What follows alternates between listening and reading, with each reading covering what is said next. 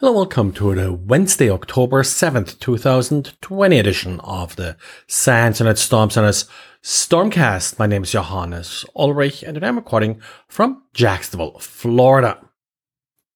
I believe it was just yesterday that I talked about a UEFI rootkit that has been found in the wild. Well, and today we do have a similar story to start out with about sort of these embedded hardware / firmware problems, this time affecting Apple's T2 security chip. Now, first of all, what this T2 chip is trying to do is fundamentally difficult. It's trying to protect a system from an attacker that has physical access to the system. And of course, in the past, this has often failed, and apparently the T2 chip doesn't get it quite right either. Now, this particular chip is not something that is sort of standing on its own. It was developed just as a security chip. It's actually based on Apple's A10 CPU that has been found in older iPhones. And with that, well, we have a fully capable CPU. We also get pretty much a full operating system called Bridge OS, which apparently is loosely based on Watch OS. So you have a CPU and you have a more or less fully functional operating system. And essentially what this does is it carries over the security concept that was originally developed for the iPhone. The iPhone in its A10 chip has a secure enclave processor that essentially stores things like secrets. And yes, this same SEP, the same secure enclave processor, also exists within the T2 chip. And now it also has an operating system, but this operating system exists in ROM, and that's a security feature in that it cannot physically be patched or updated. But of course, by being based on the A10 processor and the SEP coming with that processor, this T2 chip appears to be vulnerable to some of the same problems. In particular, the checkmate exploit that, of course, has been taken advantage of now for a while to jailbreak iPhones. It is possible to take advantage of this vulnerability using the T2 chip because the debugging interface was actually left enabled. Now, in order to take advantage of this, you need to connect a specific USB-C cable that will essentially automatically exploit this vulnerability and then could also be used to exploit the macOS device on boot.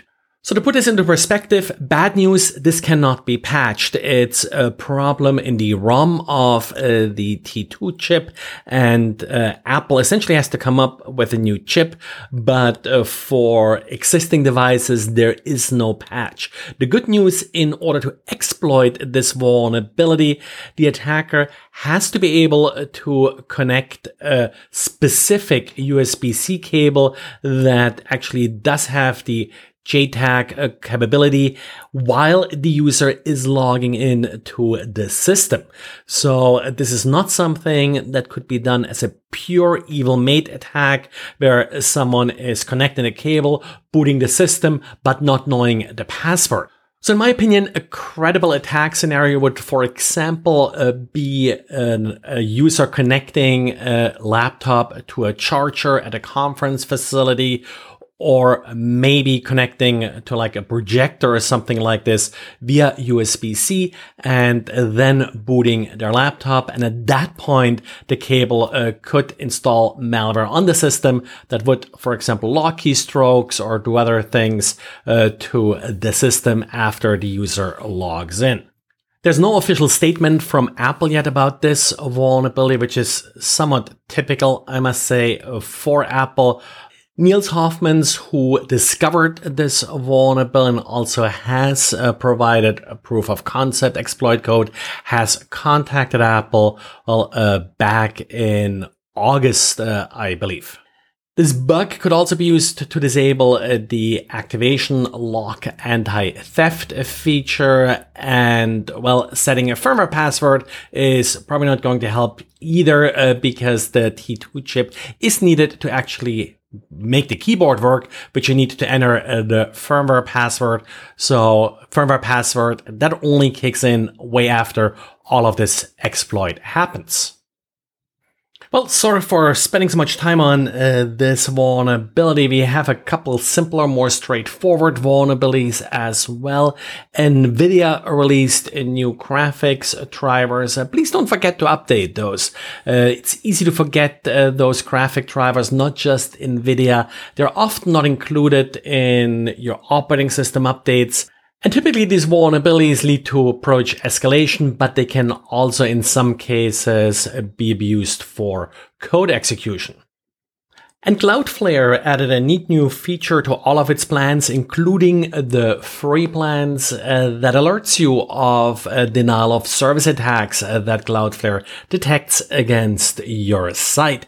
You'll receive a quick email with a brief description about the type and size of the attack and also what is being targeted. Kind of interesting because one thing we noticed a while ago, few months ago, we published a little bit about some of the DNS amplification attacks we're seeing these days, and a lot of the targets were smaller sites. So for them, something like Cloudflare is probably the simplest and cheapest, since it's kind of free way to protect yourself from this type of attacks.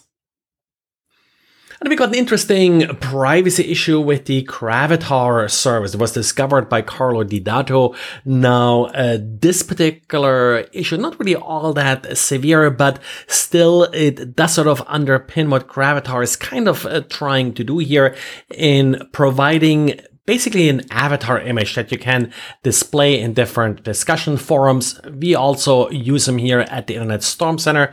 But if I'm trying, like if you're logging into the Internet Storm Center, and what I'm going to do is I'm going to check with Gravatar, hey, do you have a profile with them, using a hash of your email address.